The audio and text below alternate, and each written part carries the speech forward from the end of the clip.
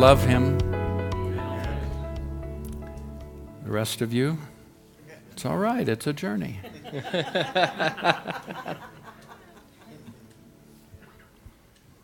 Grab your Bibles.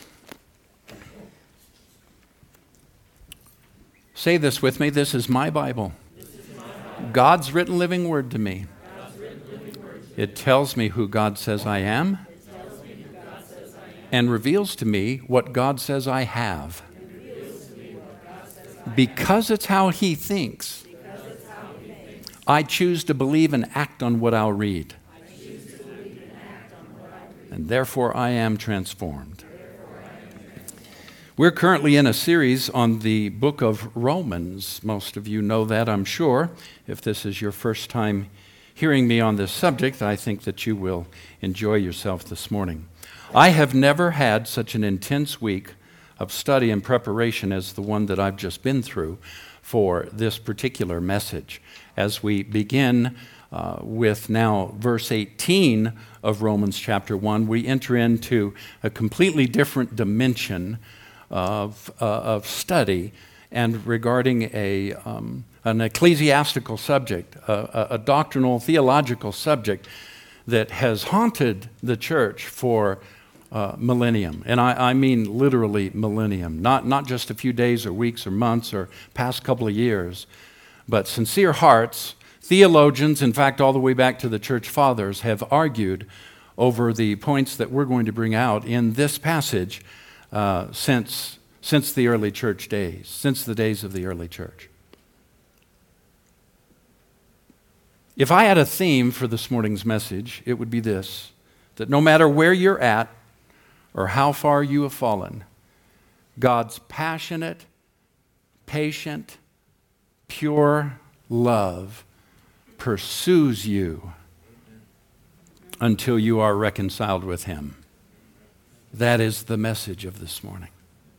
I want to tell you where I sit before I tell you where I stand.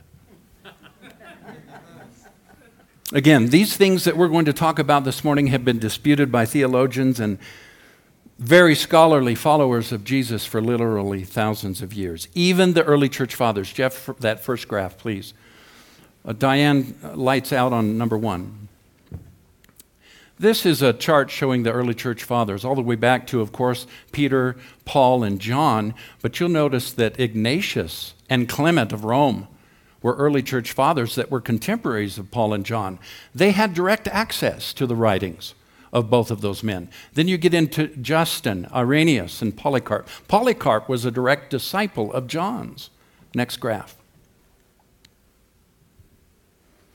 So you have Jesus Christ, you have, again, Paul, Peter, and John, who really are the ones responsible for the New Testament and lay out the largest amount of doctrine and theology. Of course, Paul, overwhelmingly, is the one who wrote the theology of the New Testament that we have canonized for us today. But again, Clement of Rome was a direct disciple of Paul.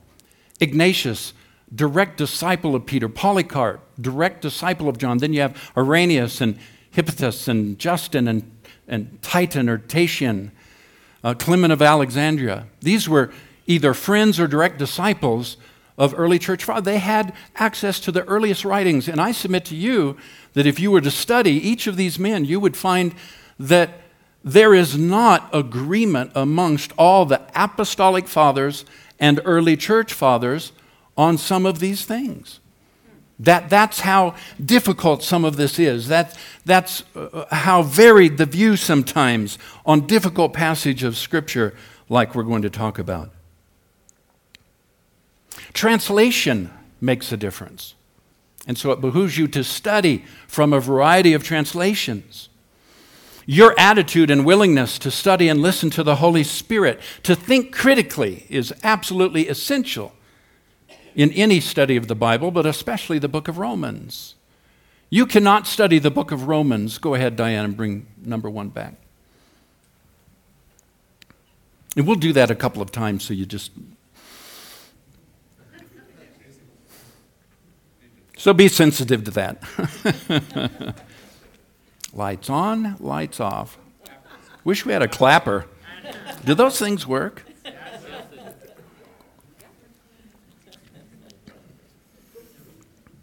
I know individuals who are so close-minded, they dare not question anything that they've been taught. They dare not question what they learned in Sunday school. They dare not question the line, the common line or doctrinal line that's been given to them by a church or by a tradition, a religious tradition. That's problematic. I mean, if even the apostolic fathers and the early church fathers questioned these things, had varying degrees of agreement amongst themselves regarding some of these things, should we not at least be willing to look critically ourselves at theology and ask ourselves whether or not we are being controlled and manipulated through fear? You know what that main fear is that tries to manipulate us and control us? You better be careful, you'll be deceived. Well, now, isn't that great of the Holy Spirit who has filled our lives, who the Apostle John in 1 John said, you have no need that any man teach you, for the Holy Spirit that is in you teaches you of all things. Isn't that interesting? That we wouldn't have more trust and faith in the Holy Spirit to keep us on the right path. I mean, if you are single-mindedly in love with Jesus Christ, and you hold to the absolutes of Scripture, such as Jesus is Lord, such as Jesus died for my sins, things like that are absolute, don't we believe that the Holy Spirit's big enough to keep us out of deception and lead us into truth? We need to. And because these verses that we're about to read, verses 18 through 32, through the remainder of this chapter of Romans chapter 1, deal with the subject of God's wrath and judgment, it's almost as though some Christians enjoy the idea of the wicked getting their due. I mean, that's what they use Romans chapter 1 for. It's the chapter that deals with homosexuality. And it's like many believers just enjoy, they sort of revel in that spirit that the wicked are going to finally and someday get judged and they're going to get their due. Don't forget, you were once wicked. You once ran with the wicked. You once were. So here's a theological baseline that I'm going to submit to you as I tell you where I sit before I tell you where I stand. Number one, God is love. 1 John chapter 4, verse 8. God is love. And I submit to you, he never acts in a way contrary to the DNA of his nature. Number two, God loves the world, and Jesus did not come to judge the world. John chapter 3, verse 17. See, we learned verse 16 in Sunday school, in Bible school. For God so loved the world that he gave his only begotten Son, that whosoever believeth in him should not perish but shall have everlasting life. And we never go on to read verse 17. And Jesus came not into the world to judge the world, but that the world through him might be saved. Third, God has reconciled the world to himself and does not count their sins against them. 2 Corinthians chapter 5 and verse 19. And finally, as we go now, starting with verse 18 and work our way through these scriptures that deal with God's wrath and God's judgment, I submit to you that it is the goodness of God that leads man to repentance, not man's repentance that leads to God being good. Romans chapter 2 and verse 4. Ready? Set? Let's go. Now, to help us, if you would, Terry, to help us understand a little better how Paul approaches the subject of God's wrath and judgment, I'm going to use an illustration here. As Paul begins to deal with this subject, he deals with it in the same way that we see Google Maps zeroing in from a worldview to the street, to the building that you are in right now. You are looking at 12301 Grant Street. Isn't that amazing? Anybody recognize that parking lot? Recognize that building? We're the corner unit there. Watch this now. Now, remember, this is how God sees the world. When God's dealing with the world, He's dealing not with just you personally. I submit to you that as we start reading verse 18, that we're dealing with a passage of Scripture that's not dealing with just you personally or the sins of your neighbor or the sins of somebody you work with or somebody. He is dealing with the world. Paul is doing his best to give us a view of the issue of sin and how God thinks about sin as it applies to the entire world. Thank you, Terry. And so we begin. Verse 18. But God shows his anger from heaven against all sinful, wicked people who suppress the truth by their wickedness. They know the truth about God because he has made it obvious to them. For ever since the world was created, people have seen the earth and the sky. Through everything God made, they can clearly see his invisible qualities, his eternal power and divine nature. So they have no excuse for not knowing God. Verse 18 is interesting. It says, for God's wrath in some translations. King James is one of those.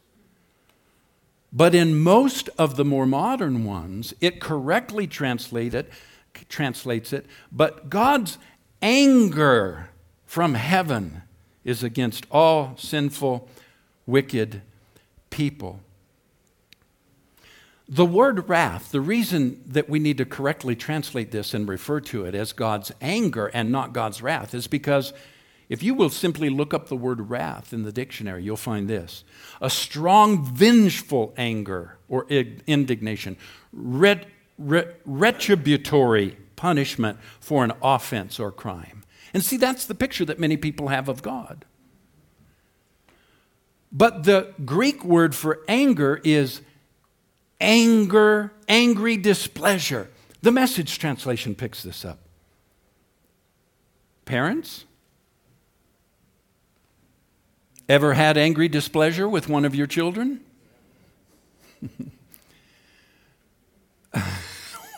one of the kids was waving at me.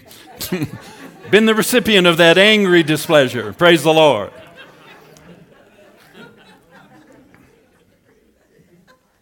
Well, let me tell you, you should be glad that your parents were not wrathful. Because, see, wrath is a vengeful anger. It has to get back. It has to punish. It's retributory punishment for an offense or a crime. I'm going to get you. I'm going to make you sorry you did that.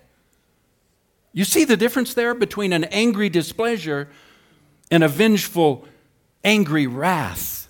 Remember, God is love, and it's impossible for him to act in any way contrary to the DNA of his nature.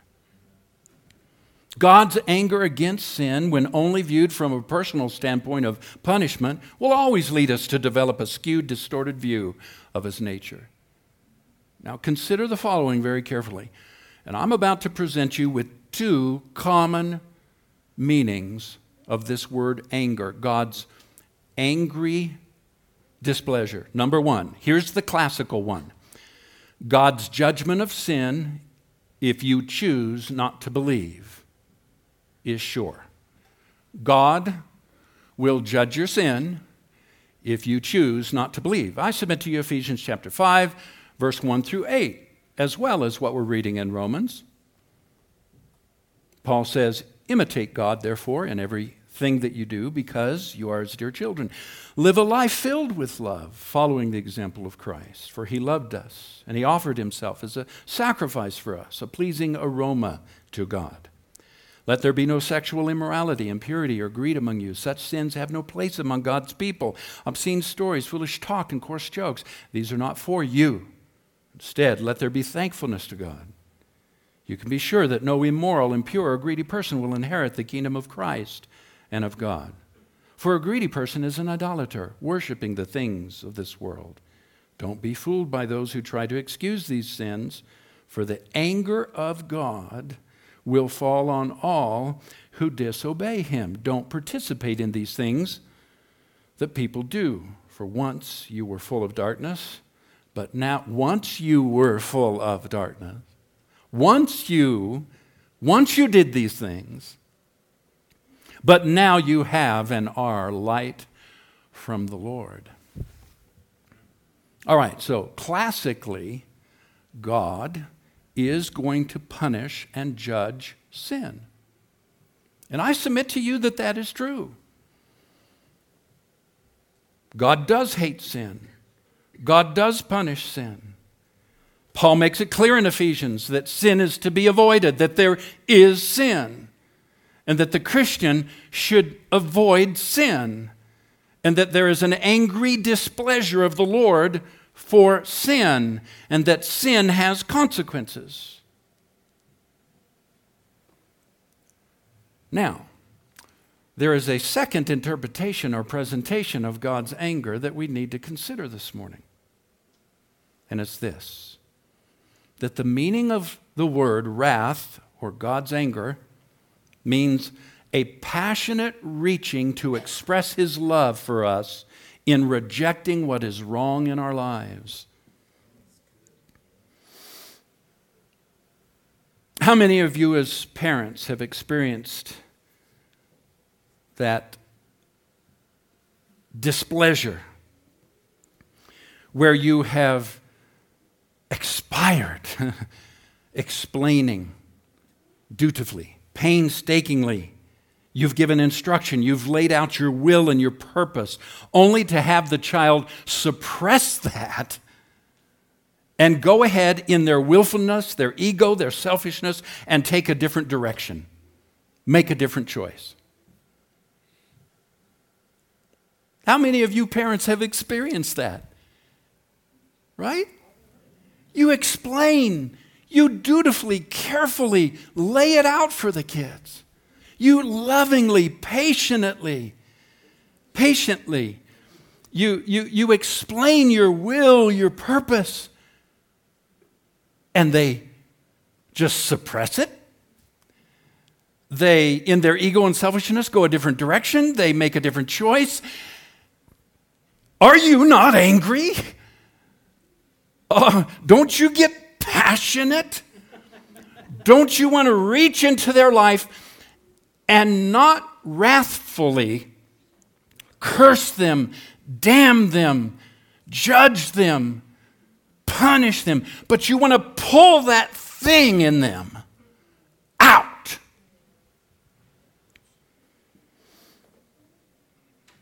So there's this displeasure, but it's not this out of control, childish wrath that throws them around, hits them, pulls their hair, slaps them silly, or beats them black and blue. Some of you had parents that do that. Or maybe some of you in this room that fall into that temptation from time to time with your children, and you have to breathe deeply and count to 10 or call a friend. But remember, our God is love. He's not just loving. God is love. He's incapable of doing anything that is not love. If that's true, if God's incapable of doing anything that isn't loving, I submit to you that it's very possible that what we've just read in these first couple of verses is an expression of God's angry displeasure. That rather than holding us at a distance and punitively judging us and casting us away and beating us and, right, out of control, immature anger, he reaches into our life and he will pursue us. He will passionately love us until he can reach in and try to get that thing out of our life. And it is very often like punishment. The writer of Hebrews addresses this in chapter 12 when he says, no punishment for the present time seems to be pleasant, but afterwards it yields the peaceable fruit of righteousness when God has to punish us. How many of you parents have experienced that in the moment of that angry displeasure, it was turmoil, it was not pleasant. You were wrestling with this issue. But afterwards there came peace. Afterwards, as the child submitted his will, there came a pleasantness. This is what God is after. The Mirror translation says this: God is passionately positioned, this is verse 18. God is passionately positioned against the foolishness of those who suppress and conceal the truth of their redeemed innocence with an inferior reference to themselves. The righteousness of God that is endorsed in the heavens is in such contrast to the counterfeit earthly reference that blindfolds people in their unrighteousness. End quote.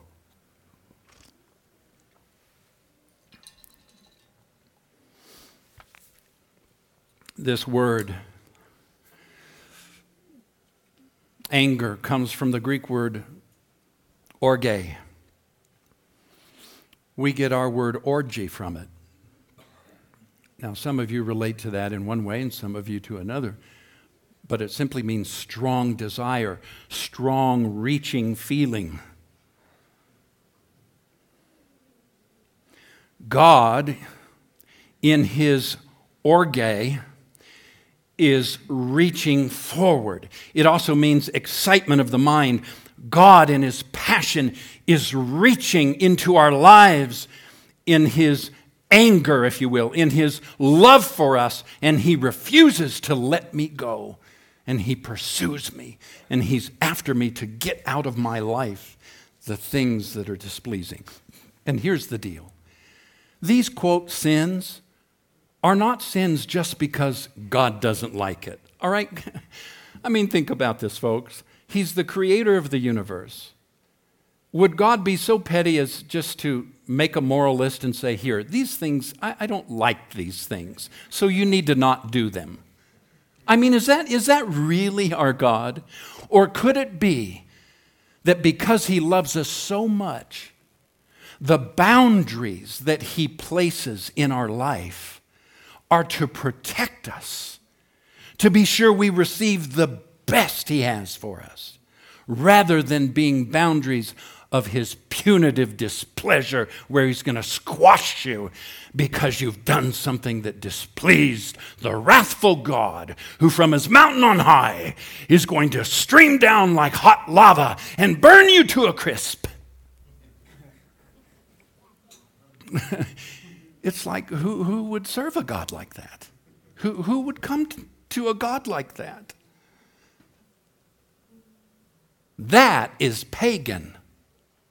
Our God is love and righteousness and passion and purity. You see, the law reveals how guilty and sinful man is, while the gospel reveals how forgiven and restored to his original blueprint man is. And here's the good news. Either of these definitions of anger, the classical one or the one that I just expressed to you, are not an issue for the person who will simply love and surrender to God.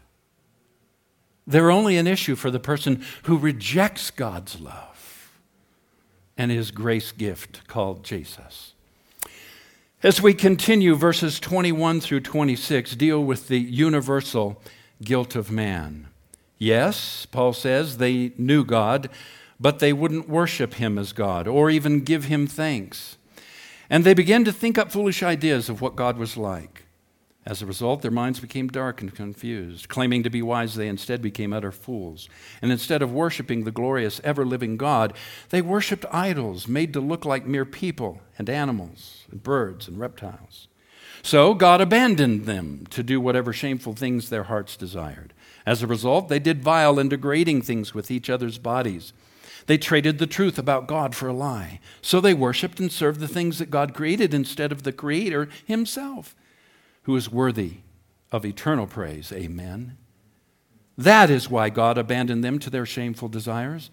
Even the women turned against the natural way to have sex and instead indulged in sex with one another. And the men, instead of having normal sex relationships with women, burned with lust for each other. Men did shameful things with other men. And as a result of this sin, they suffered within themselves the penalty that they deserve. I submit to you that judgment is self-activated. Oh, you better listen. Judgment is self-activated. Verse 21, though they knew God, isn't that interesting? Christ had not yet come. You could know God outside of Christ? Remember, we're talking about now the universal world. We're talking about the universal creation. We're talking about how God sees the world as we step back from 12301 Grant Street and Cathedral of Praise and your chair and your life and the things you're doing wrong. And we see that God is talking now about something even much bigger than that. Or Genesis. What'd I say? Cathedral of Praise? Thank you, Jesus. Now, watch what the failure was. It says, verse 21, our first failure was they would not worship him. And then verse 25 tells us failure number 2.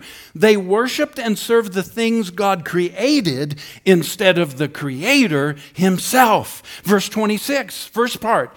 This is why God abandoned them. Why does God abandon? Why does God take the human race and look at it and have to step aside and let them have what they're pursuing and let them go their own way, just as a parent would a child?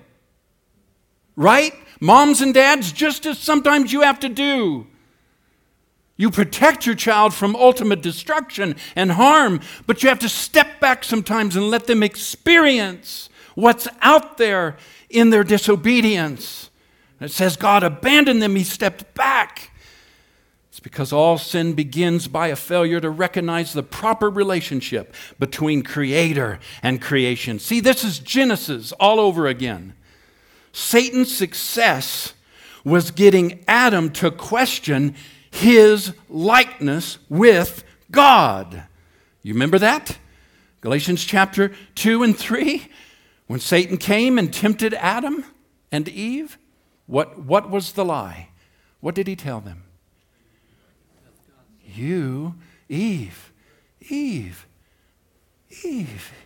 you'll eat, you can be like God.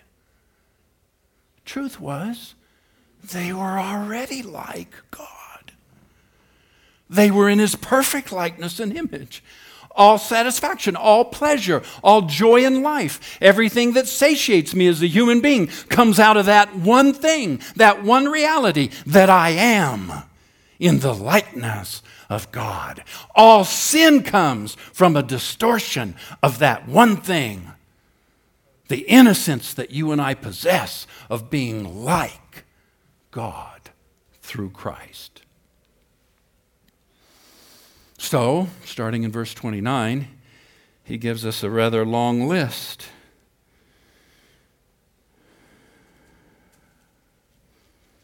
Now go back, verse 27, and the men, instead of having normal relationships with women, burned with lust for each other. Men did shameful things with other men. Verse 28, since they thought it foolish to acknowledge God, he abandoned them to their foolish thinking, to let them do the things that they've never done. Their lives became full of every kind of wickedness, sin, greed, hate, envy, murder, quarreling, deception, malicious behavior, gossip. They're backstabbers, haters of God, insolent, proud, boastful. They invent new ways of sinning, and they disobey their parents. They refuse to understand. They break their promises. They're heartless. They have no mercy. They know that God's justice requires that those who do these things deserve to die, yet they do them anyway. Worse yet, they encourage others also. Hey, regarding homosexuality in verse 26, He simply says it's not natural. In verse 27, he says it's not normal sex. It's beneath what God created. It ultimately will not satiate you. Only one thing will. A person who's transgender, who changes gender to find themselves and they're seeking a place of not just pleasure, but of being, of I'm comfortable in who I am, this is me.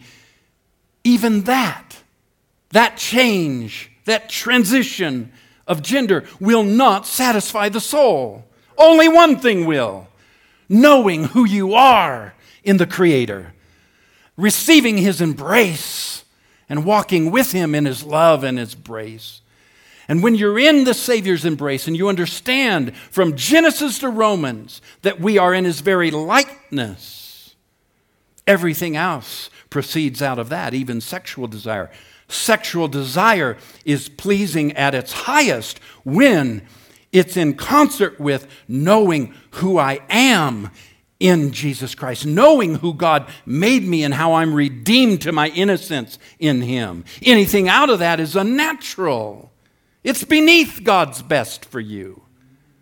So, lest you criticize, lest you point your bony little finger at the homosexual and sort of categorize and separate out their sin as somehow a really bad, evil sin, did you notice what's in the list?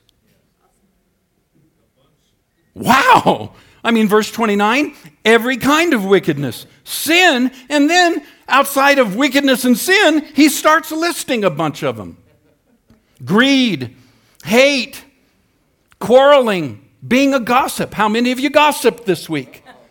God's going to judge you. God's going to. How many of you were disobedient to your parents this week? How many of you broke a promise? Anybody break a promise over the last 30 days? You better look out, for the fire of God's going to take you out. Or is it that God in His love pursues me even in the midst of my disobedience, and He jealously, is that the word?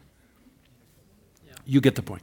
Reaches into my life to go after that thing that's displeasing. Why is it displeasing to Him? Because it's beneath His best. It robs and it steals and it kills and it destroys, keeps me from having His best. He's not upset just because He made a list and I don't obey it and, oh man, I told you not to do that. He's concerned about those things that would take us out, that would ruin our life or cause us to live a substandard life beneath what He's ordained for us. And He says in verse 32, it's known in your conscience. It's known in the universe that those who do such things deserve to die. All right, let's go. Make up our placard, right? Get it on a post. And let's go marching outside of the Planned Parenthood. God hates murderers. God's going to send you to hell for taking the life of your baby. Or let's go down, let's make out our placards, get them on a post so we can lift them high above the crowd, okay? And let's go down to the next gay pride. Gay pride parade. Let's march. God hates fags. Romans 1, God's going to judge you and send you to hell. Now, if you're going to do that, here's the next placard you need to make up, all right? Get your marking pen, get your marker out. Get a great big sign for this one, all right? Because this one all of you do. Put it on a pole. Let's march around the church sanctuary. Maybe we can incorporate it into worship. God hates gossips. We'll put under that, disobedient to parents. God hates disobedience to parents. You're going to go to hell. Why don't we do it for those things? But we'll single out the one that culturally right now is the hot button. When all of them cause us to live below a standard of God's love and grace and His best for our life.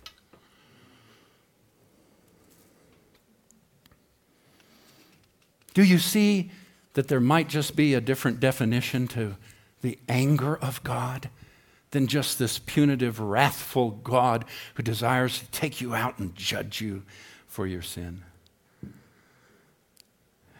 Dear ones, listen. If I could have your attention, I want to say something.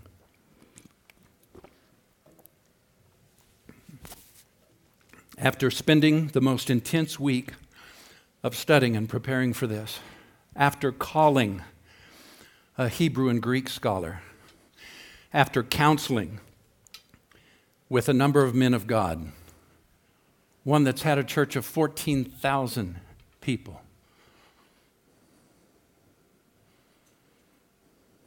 this is something many wouldn't say or admit. But I'm here to announce I'm a grace guy. And this text is difficult. And I'm not sure how it all fits. But I know one thing.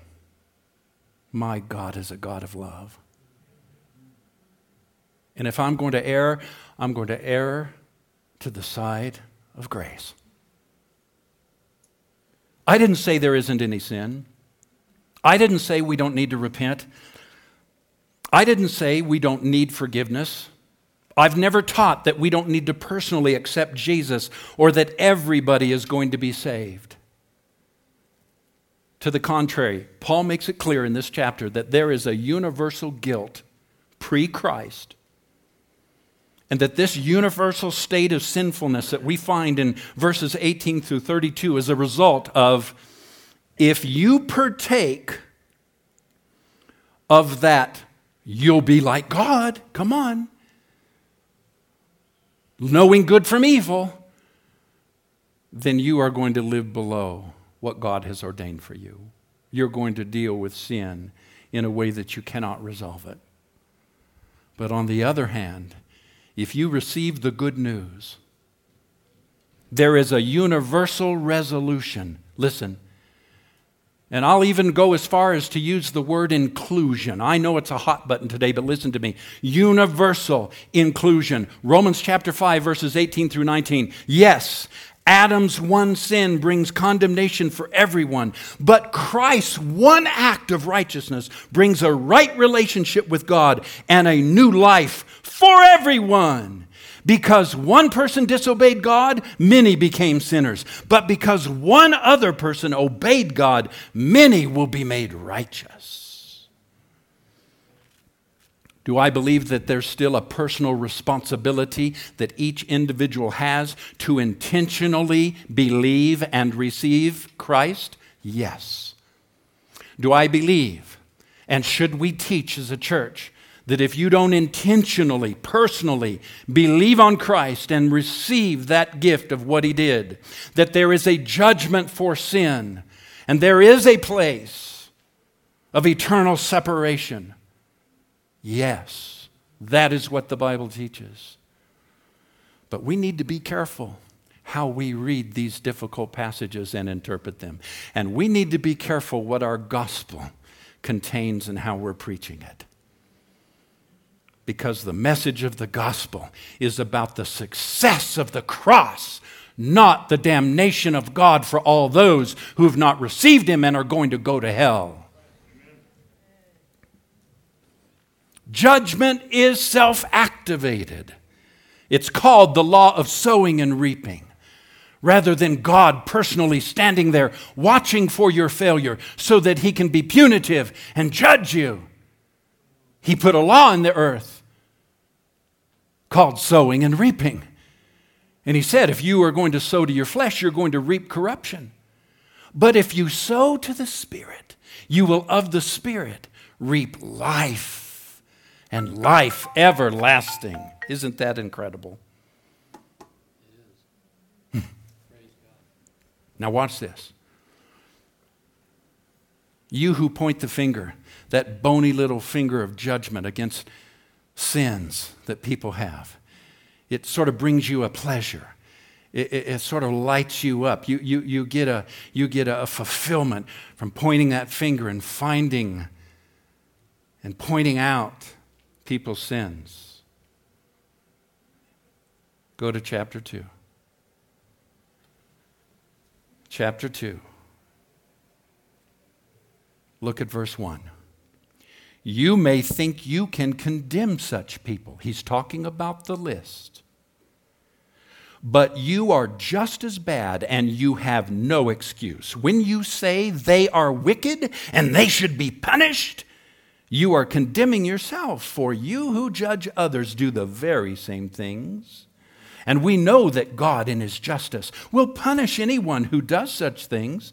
Since you judge others for doing such things, why do you think you can avoid God's judgment when you do the same things? Verse 4, don't you see how wonderfully kind, tolerant, and patient God is with you? Does this mean nothing to you? Can't you see that His kindness is intended to turn you from your sin? Not turn from your sin and God will be kind. That's been the American gospel. Romans chapter 9, verse 22. Listen carefully. In the same way, even though God has the right to show His anger and His power, He is very patient with those on whom His anger falls. 2 Peter chapter 3, verse 9. The Lord isn't really being slow about His promise, as some people think. No, He is being patient for your sake. He does not want anyone to be destroyed, but wants everyone to repent. Now, if that's God's want, if that's what God wills, that nobody would be destroyed, shouldn't we chime in with God? Shouldn't our theological position be in keeping with the God of love and the God who clearly states in 2 Peter, I don't want anybody to be destroyed? Shouldn't we line up with that rather than getting pleasure out of them getting their due? 2 Peter chapter 3, verse 15 and 16. Watch this. He brings Paul into it. I love this. I love these church fathers. I love these apostles and the way they dealt with these difficult concepts. Watch this. Verse 15. And remember, our Lord's patience gives people time to be saved. This is what our beloved brother Paul also wrote to you with the wisdom of God that God gave him, speaking of these things in all of his letters. Some of his comments are hard to understand, and those who are ignorant and unstable have twisted his letters to mean something quite different. Do you know that was in the Bible? These guys went back and forth with this stuff. They had to come to the table. They had to think. They had to pray. They had to get the mind of God on what they were going to put in their letters, how they were going to instruct Christians. And I submit to you that some may have even taken the position that I've taken before you. I don't know how it all fits. I'm not sure, but I'm a grace guy. God will reveal it to me.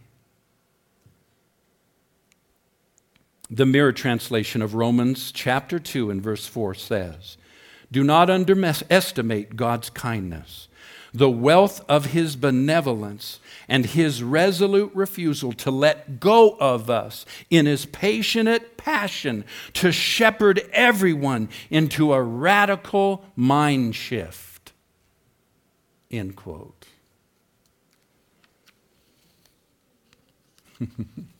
God is patient. Can you say amen? Amen? God's passionate. Over what? You. That you would come to know Him. That you would come to understand this tremendous gift of grace and love that He offers through His Son, Jesus Christ. I'm not sure about everything I read, but I'm sure about this. Calvary worked.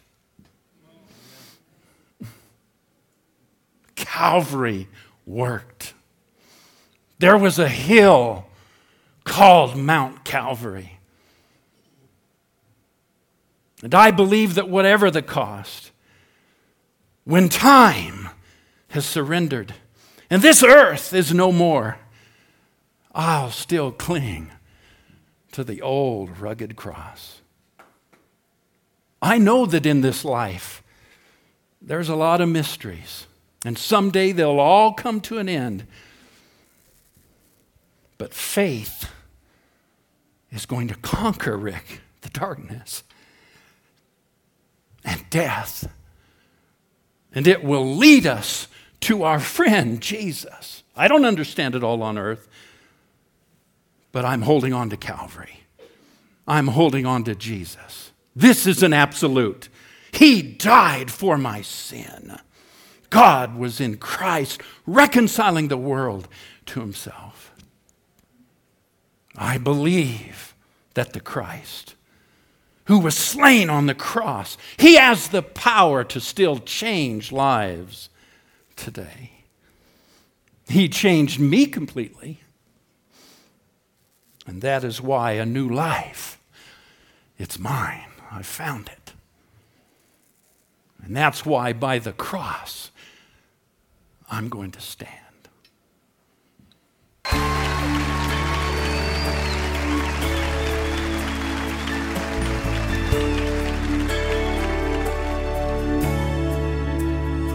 I believe in a hill called Mount Calvary. I believe whatever the cost, and when time has surrendered,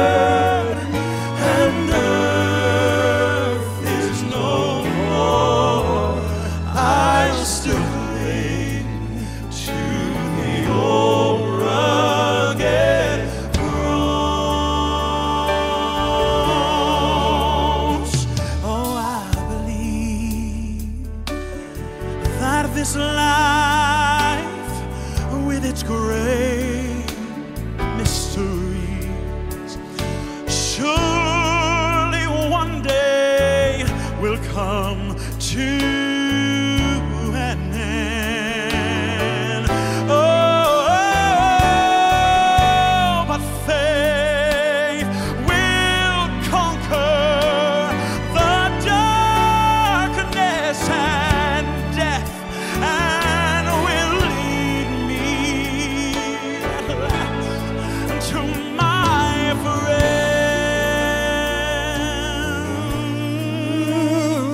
I believe that the Christ who was slain on the cross has the power